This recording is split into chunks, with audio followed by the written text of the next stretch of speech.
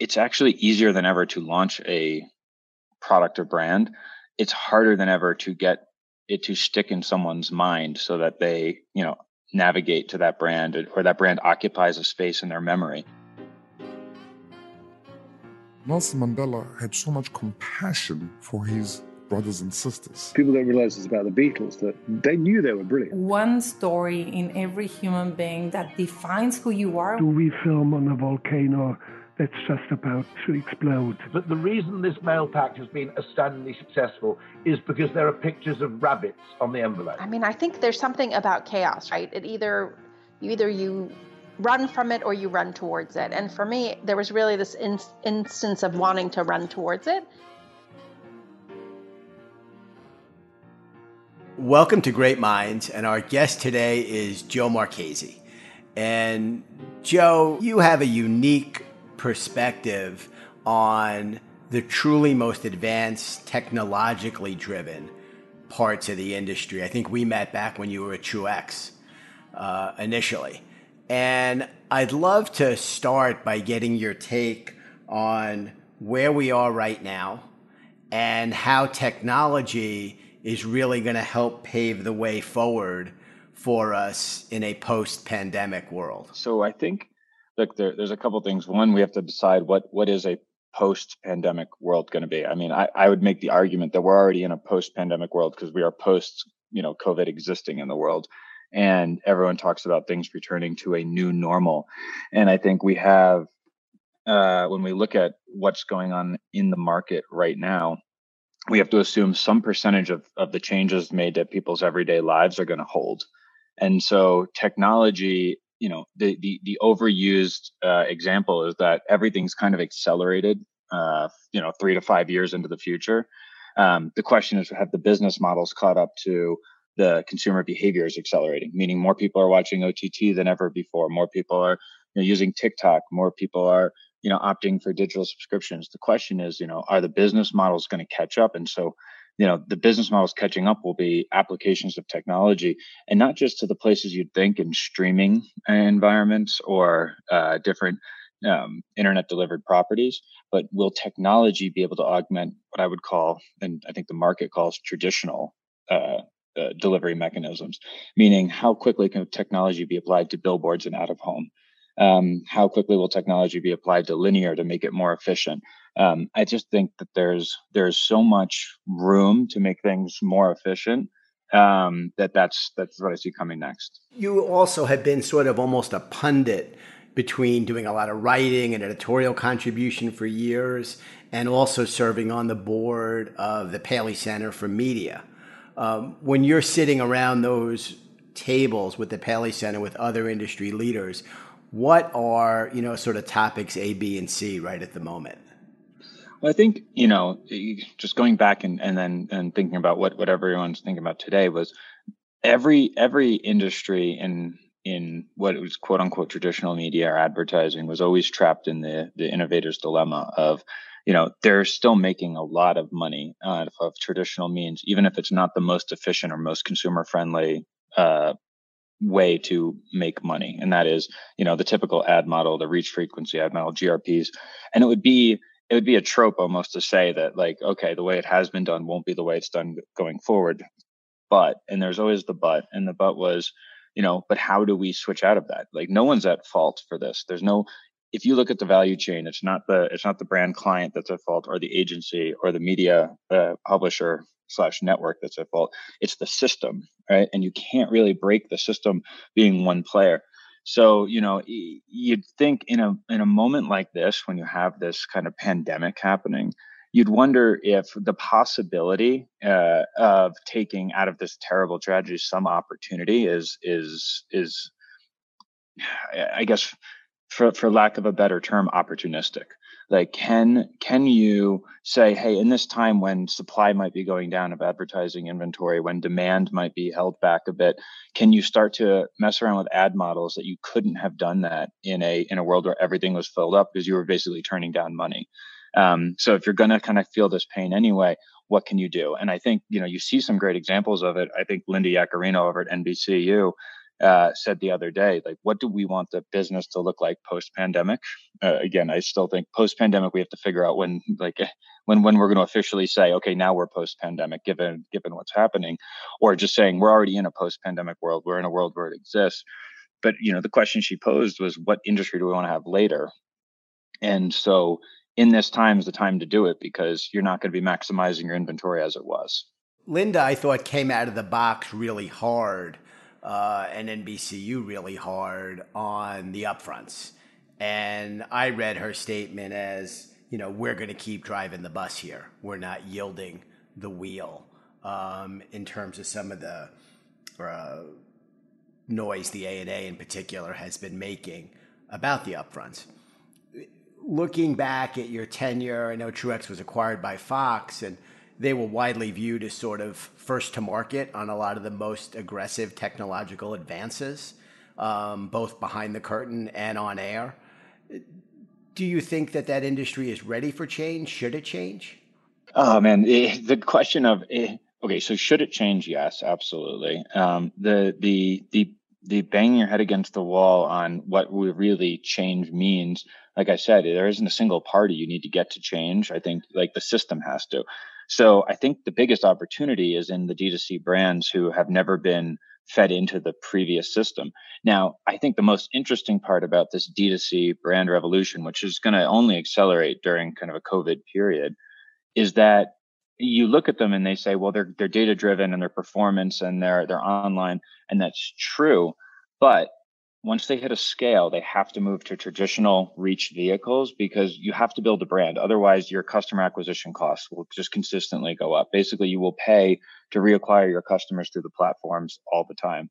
So now to the form of the upfront, I have a I don't want to say contrarian opinion, but I think upfronts are going to be more and more important. Now, do they run every year in May for the broadcast season, or are they annual? I don't know. But I have a feverish belief, zealot-like belief, that there's only 24 hours in a day. You can call me crazy. And that there's only so much of that time spent with screens, and that there's only so much of that time that can be advertising time, which means there's only so much that's out there. And if you want to launch a movie in April, or you want to, have your car come out, or you need to reserve it because you need to be guaranteed that you're going to have the bandwidth. And so I do agree that changing the current format that's based on premieres and sweeps and the broadcast season, that could be very important. But the idea of the upfront is going to persist. And part of your, sort of new world does involve the live experience. One of the popular topics of conversation now is how much of the current behaviors, the way you and I are communicating, right now, is going to stick. A lot of people, especially when you talk to people in the live entertainment business, all go back to something that I do believe as well, that fundamentally humans want to connect with each other. They want to be in the company of others. We've spent so much time with technology creating ways for people to connect without them being in the same room. What's your take? Are we going to go rushing back when the time comes? In many places, obviously, they already are. But what's your take there on, a world that's been connected to allow us to not be together, and this odd set of circumstances that has been, pretty well blocking us from that in a very, very different, visceral way? Yeah, I think that's a very, very important question for a number of reasons. One is the domino effect of, if local businesses are local experiential, which I will, say is just this huge backbone to the economy, which is local small businesses. And those usually gather physical gathering. People commuting to work will change demographics of kind of where people are in the city, and their media consumption behaviors, and also change. I mean, think about this knock-on effect. If you go to work, let's say you go to the office 2 days a week instead of 5 days a week, does that mean you only have 2 days of work clothes versus 3 days of I'm wearing an athleisure like Nike t-shirt? So that's the question is, like, do we change consumption patterns if we change commuting and working patterns? And so, like, I think so. Now I'll go back to where I would answer that question, which is, the systems haven't been developed to make this efficient. Like we're hacking Zoom right now. Zoom is a great tool for business and conferencing, but we're using it for social interactions, for happy hours, for birthdays, for, family. And it's just not, we've all heard Zoom's fatigue. I also believe that like there's going to be an advantage for people who have a functional workspace, which means it won't look like it did before. But I think that I've seen people talk about the idea that there's an overestimation of the current behavior is going to be consistent going forward, because people do like being around. Like, remember, people going to work isn't just about work. Like, people going to work is social circles. It's who you talk to Game of Thrones about. That's not your family. It's like we're getting some false positives. No pun intended here. But like we have to work this way. The people that you are connecting with over Zoom right now, you probably knew in real life, right? You and I have met together. Like, we've spent time together, had a drink. Like, now the same thing with your colleagues. Now imagine fast forward 6 months, 12 months. So I don't think anyone's going to force back to work. And another big question is, what will business travel look like? What will ad sales look like in terms of relationship development? But I do think that it'll actually be seen as a value add to have a functional workspace that might be different than we currently conceive going forward. Yeah, I agree with you. And, I've actually come back into the office the last week or so, and I like it here. I'm very happy sitting at my desk in my office. Yeah, that was. I think that was the tweet that I heard. Someone said, "Work from home is the future." Said everyone who doesn't have 2 kids in a 2-bedroom apartment in New York City. Yeah, I mean, my kids are older, so they're, it's fine. But my house is, we stayed in the same house that we've been at since 1992 because we could walk to the train, and we never wanted to give that up. And so we never moved to a house beyond our quote starter house. Yeah. And I'm very happy, sitting in my office. And just like work is more than work, cities are more than a place you commute to. Like, they're cultural centers. Like, cities are where there are, plays and art and music. Now the question is when all that comes back, right? And what that looks like when it comes back. But I think that's the thing to be considered. Yeah, no, I agree with you.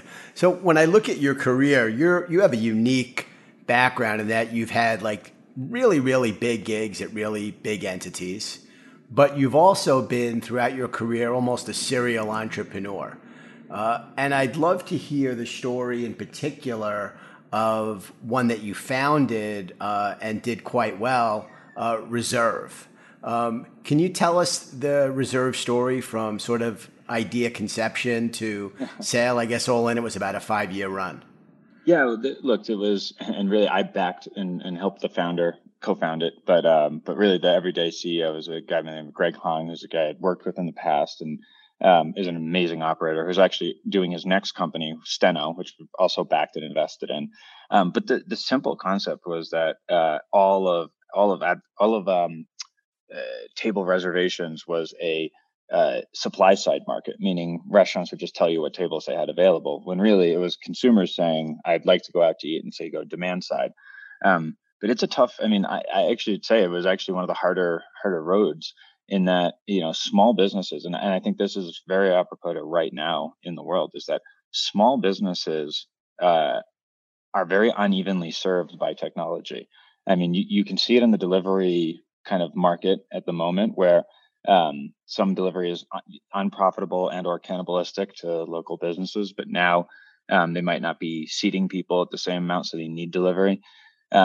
But it was such an eye-opening experience to look at a business that said, okay, we have in travel, we have Priceline and Booking and so forth, and in hotels we have Airbnb as the modern, but we don't really have in dining, kind of, other than Open Table, which is kind of a supply side market, as I said. Like, what's the innovation? What comes next?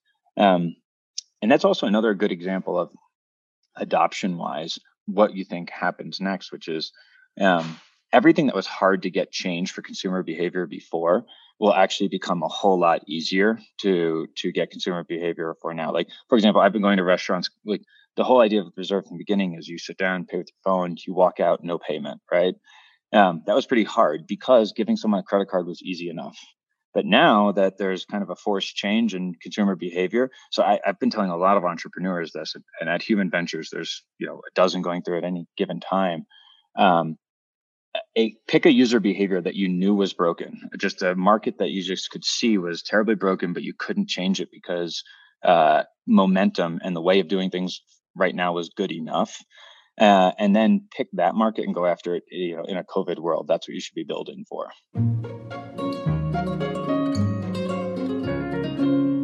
You're going out now, you've got a good idea for a startup. You say, hey, that's a good idea. Talk about how you walk somebody through that sort of process of what you need to do to move an idea forward, to gain success, because you've done as much of that successfully as anybody I know. Yeah, well, it's a lot harder on the inside than it looks like on the outside. But I'll say that there's a couple of questions you say to every entrepreneur, which is there's two that are easy, right? Why now and why you? The why now is what is technologically different about the world or consumer behavior that means that this thing should exist? Because there's no novel ideas. Everybody had the idea to call a car to your phone, right? Like that was a great idea. But like Travis and Garrett, who had a different approach to the market, and Brian Graves is the first CEO, they said, okay, we're gonna be the ones that blow through. Here's what's different about the world. You now have apps that can call it to your phone. 4G was coming into play. But then why you? It was like, what are you going to do that was different than the market? And it was the approach. And those are really, that's true for literally everything. Craigslist had, you could share your apartment before Brian Chesky and Airbnb, right? The idea of perseverance. So you see a problem in the market, you see a gap. What is different about the world right now because don't think the idea is novel. Like when people say, I've got an idea, but I can't share it with you without an NDA, that's usually a first mark of there's no point in having a conversation, because if the idea can be stolen by you showing it to me, then you don't have an idea yet. And so this idea of saying what's different about the world, and why are you the one that's going to solve it? And then realize that things are going to change, because 3 months from now, the world will look different. This time being an exception, but no matter when you do a new business, 3 months from then, the world's going to change. Something new is going to happen. Something's going to a competitor is going to do something different. Technology looks. So can you adapt as you go? And that's part of the why you question. Can you attract talent? Can you raise money, et cetera? Great. And who out there, Joe, when you look out and you say, that's someone to really emulate, either on the private equity VC side or on the entrepreneur side, what's really caught your attention that you said, hey, man, that was smart and they really executed well? Oh man. There's so many that I really have enjoyed looking at the model of. I will say that, like Human Ventures, the other studios, it seems to be a trend in the market to have a studio model, which is that's just fancy term for, funding early, like pre-seed into seed, or being involved with entrepreneurs early so that you're there for the seed round of investing. Just because capital, especially friends and family capital, is abundant, but like seed investing, if you're doing just a couple of seed investments, like you should only be investing money you can lose. It's like going gambling. Like when you do a portfolio, or you provide a certain amount of support in addition to, when you look at, like, again, actually, use Garrett as an example, before he did Expa, I also see Science as a great studio model that is kind of at the intersection of media and tech. But I think that kind of trend, Andrew Wilkerson at Tiny Capital, like you'll see these investors who are very smart about providing a level of support that's more than just a check. And look, A16Z Andreessen Horowitz was doing it early on by having a platform behind just the investing. And I think you see more and more of that. It's less important as you get to later stage. Unless you're all the way at the private equity level, where you're going to provide so many resources that you're going to be a turnaround shop.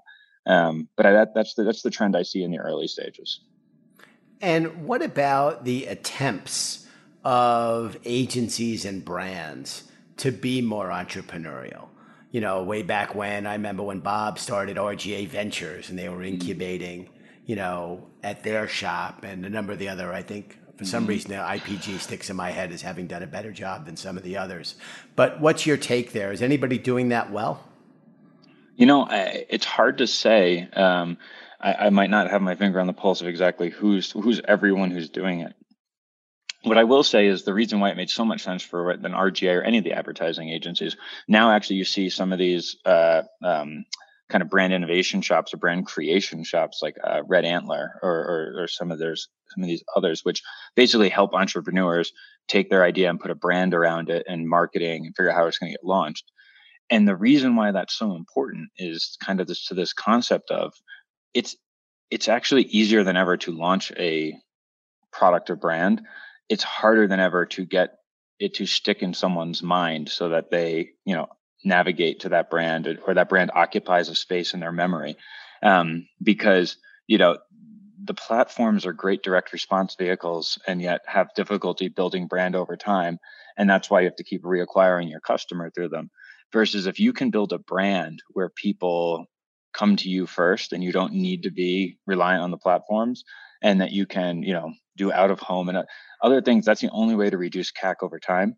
So that is all to say that one of the most important functions of an early stage business is expression of the mission and vision of the company through a brand, and one that consumers will remember over time. And so that is why it made sense for the creative agencies, especially the ones who are helping brands launch new companies, to do that.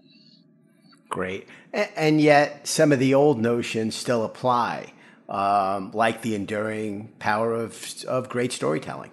Mm-hmm. Yeah, and I think that's really interesting too, which is, I think the interesting thing for me about storytelling right now that storytelling has endured, but yet people have been left to their own to figure out what to watch, and they've definitely been left to their own to organize what they want to watch together. It reduces when we don't have shared stories. I've written about this before, but I think that curation and a human level of creation and or some other level of curation that helps people enjoy stories in a similar timeline so that we can then discuss them and talk about them or have shared experiences is very, very important. And I do think there'll be a swing back to that. I think the curation layer to the web, if I don't know what 2.0, 3.0, 4.0 we're at here, but whatever one it is, I think that this next wave is the curation layer. What Craigslist was to 1.0, Wirecutter might be to 2.0, and saying, okay, this is a curation layer for commerce, and now what's a curation layer for everything else? Yeah, certainly business models dramatically affected, but on the other end, for consumers, you could argue there's never been a better time. If you like to, what you like to watch, when you want to watch it, on what device you want to watch it, we have a huge embarrassment of riches right now. We do, but to that point, is it not interesting that Friends and Grey's Anatomy and shows that were 10, 15, 20 years ago, are Seinfeld, are the most sought after, most watched programs in on-demand viewing, and they weren't during the time of embarrassment of riches. They were cultural zeitgeist, and popular programming. And so I think we're actually going through a time right now where 10 years from now, we won't have many, like when we look back at this time, there won't be many cultural zeitgeist programs like that. There just isn't things like The Office and others that have went on such a run to occupy such a space in people's minds. That might not happen in that time frame. Or in this current time frame, because things go 1, 2, 3 seasons and then they come off. So what will that mean? What will the library value of on-demand services 5 years from now actually be? Will you 5 years from now watch a season 1 of something that there's only 2 seasons of? My guess is no. And so what will that mean about what gets created later? I think I love music, and most of the bands that I listen to have been around for 30, 40, in some cases 50 years. You have to wonder today about sustained success to that point. And for years, that was a measure of success. Now you can be so white hot in such a short period of time, right. But sustaining is a whole different ballgame. Yeah, no, I think that's exactly right. And because of the curation, and because it's like, the New York Times has a slogan, all the news that's fit to print, right? That's because that comes from literally there's space on a page where they can print news and they have to decide what's worthy of your time that goes there. there's no such thing as space, right, anymore in the on-demand world. So it's what gets made. So what will that new forcing function be amongst which people, stick with something over a period of time? And I think that the two vectors will be quality of storytelling and story arcs, so that, people can stay with something for longer and it has residual value, years from now. It's got a timelessness to it. I think that's I'm not saying it as eloquently as John Landgraf, who might be one of the smartest people I've ever met in the television and media world, or just period. But he kind of talks about that with FX, like the show could last and you could watch it, and you just imagine the shows that you could watch from FX 5 years from now. The Americans is going to hold up perfectly. So I think that's one vector, and then the second is business model. How expensive is it? Will it live purely as someone will subscribe just for that? Is it that good? Can it fit with advertising? Is the advertising model going to evolve as we switch to OTT, or will it try to look like the television model? In which case, it will kill itself if it tries to do that. There's no consumers are going to watch it if it tries to mirror exactly television in an OTT environment. And so, without one of those two things, people pay for it or advertisers pay for it, then it can endure. Fantastic. And looking across at the various genres of media, obviously advanced television has been in your wheelhouse, but just as an observer, when you look at let's put it very simple, winners and losers of the last, 5 years, when we look at outdoor, we look at audio, we look at traditional print, magazine, newspaper, who do you see as really having done a good job there to adapt on the fly? And who do you think is sort of planning their own funeral? Well, that's an interesting one. I would almost argue that no one's planning their own funeral from a standpoint of there's no one who's just running out the clock because they're saying they're going to run out the clock. There's probably a willful disregard for the trends, and that something has to change in particular industries. Now, I'd say audio is adjusting pretty well, and it was really, really adjusting well with podcasts too. It's a very powerful medium in my mind, because you can't really, if you have your earbuds in, no matter which direction you look, you're still listening to your earbuds, right? So I love audio as a future. The creative for audio needs to adapt over time, just like each of the models. But I think that there's a lot there. Now, COVID changed the behaviors a bit, and things are going to shift, and we'll have to see when commutes come back, what happens with podcasts. Podcast ad model really hasn't quite innovated yet, but that leaves a lot of potential and upside. Print is by no fault of its own, and that's why you see like the Wall Street Journal and a lot of things that are, and New York Times, that are really more and more focused on subscription. And then I think that finally the out of home. I mean, look, I'm a big fan of any medium where if you watch a futuristic movie, like if you watch Minority Report, the only advertising Tom Cruise is looking at during Minority Report is out of home, right? It has all the upside in the world, in terms of it's going to exist. Like space outside is going to exist in the future. The question of how quickly you can roll out technology that's the question. And then also the other problem with any of these traditional mediums is, they are broad reach vehicles. They build brands in society. You're not just building your brand with your target audience. You want to build it with everybody. And so the idea of them, the truth of out of home or any of these other more general mediums meeting up with the fiction that digital says, well, look, we can prove ROI no matter what, is pretty difficult. And so getting, the ones that I think get into trouble start to say, oh, we want to compete with Facebook and Google on Facebook and Google's terms, or Facebook, Google, and Amazon on Facebook, Google, and Amazon's terms. They can't. It's you just don't go fight a war with someone on their turf. And even like an ad network's going to deliver more cookies to people who are, auto intenders than any, combining all of the out of home and all the TV networks together, because, they claim to reach 2 trillion people a day, right? So how are you going to compete with that? So I think that there has to be a kind of an understanding of a smarter way to position in the market. Let's talk a little bit about Joe Marchese in the present day. And I'd love to talk a little bit about one of the properties that is now in your family, and that's a beloved property here in New York, the Tribeca Film Festival. Next year, I guess, will be the 20th anniversary celebration.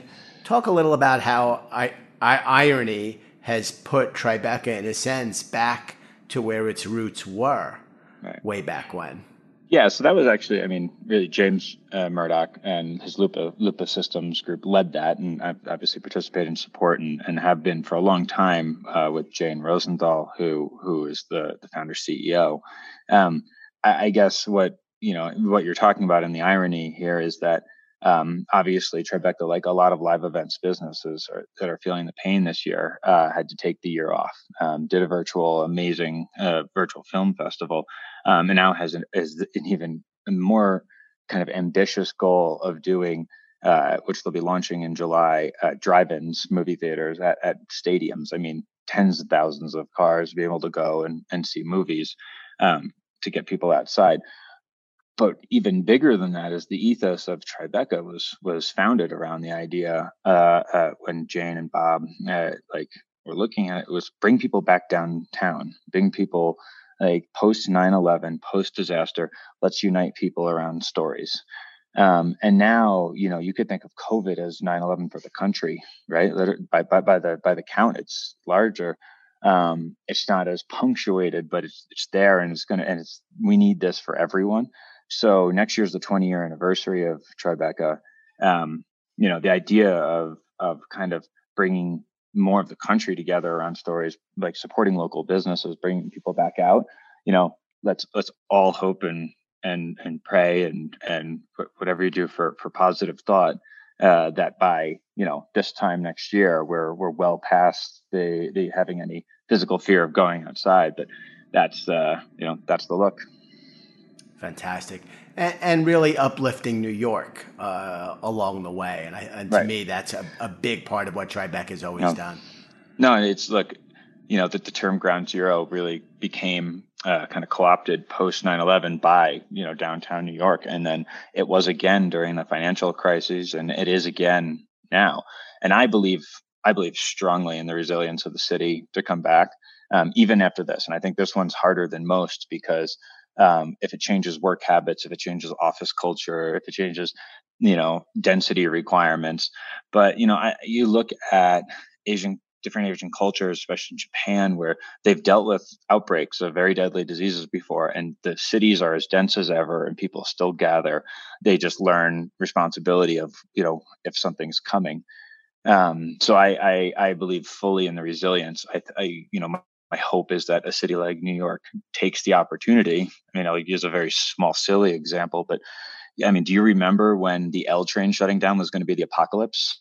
Well, not a problem anymore. They can get that fixed, and they have actually been fixing it in infrastructure work because, they're taking this time when they have it, like reevaluating how much road space we need and traffic patterns and, like office construction and restaurant layouts, like all of that stuff is an opportunity.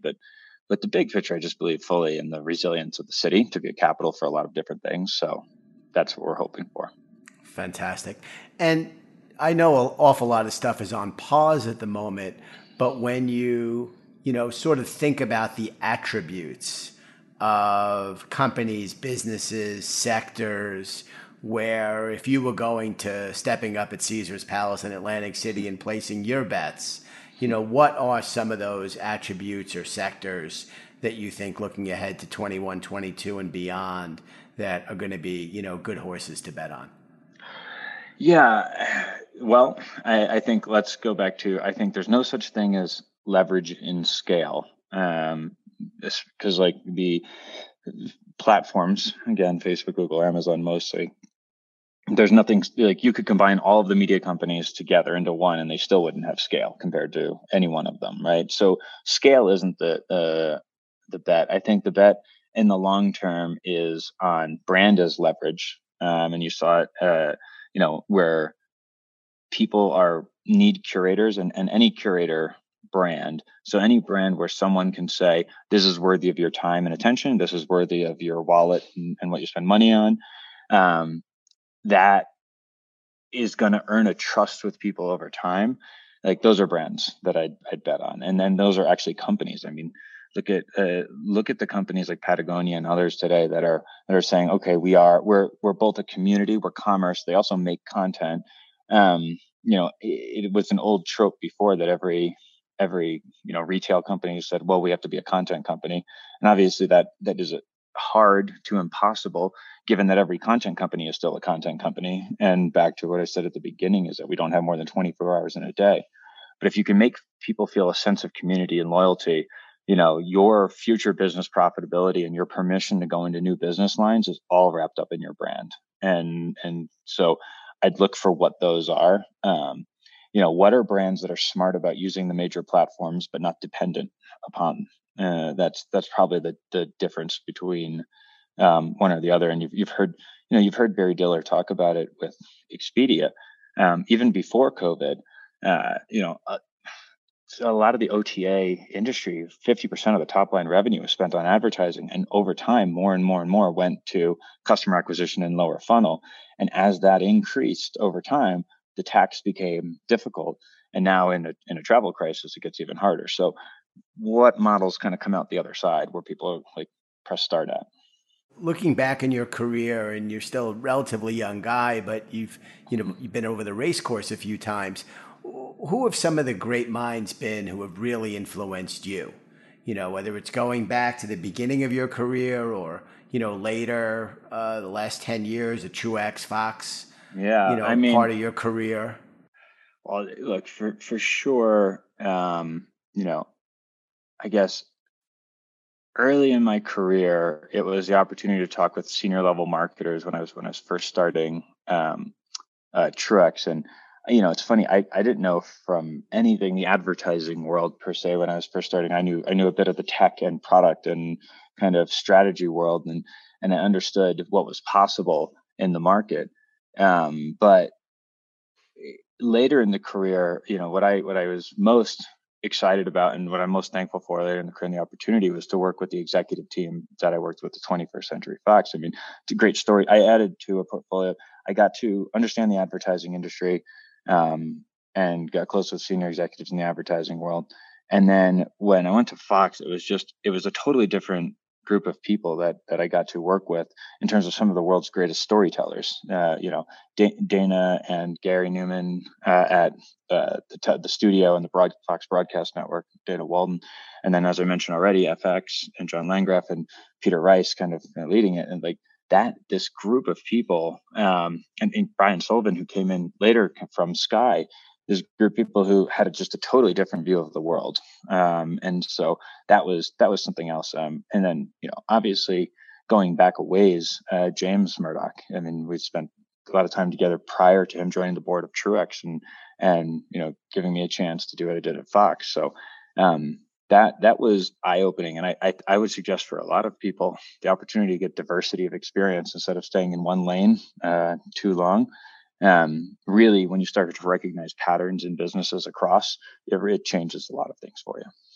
All right, pal. I think we got it all. Right. Awesome. Yeah, I think that was great. It was a good conversation. Enjoyed it. All right, Joe. Take care.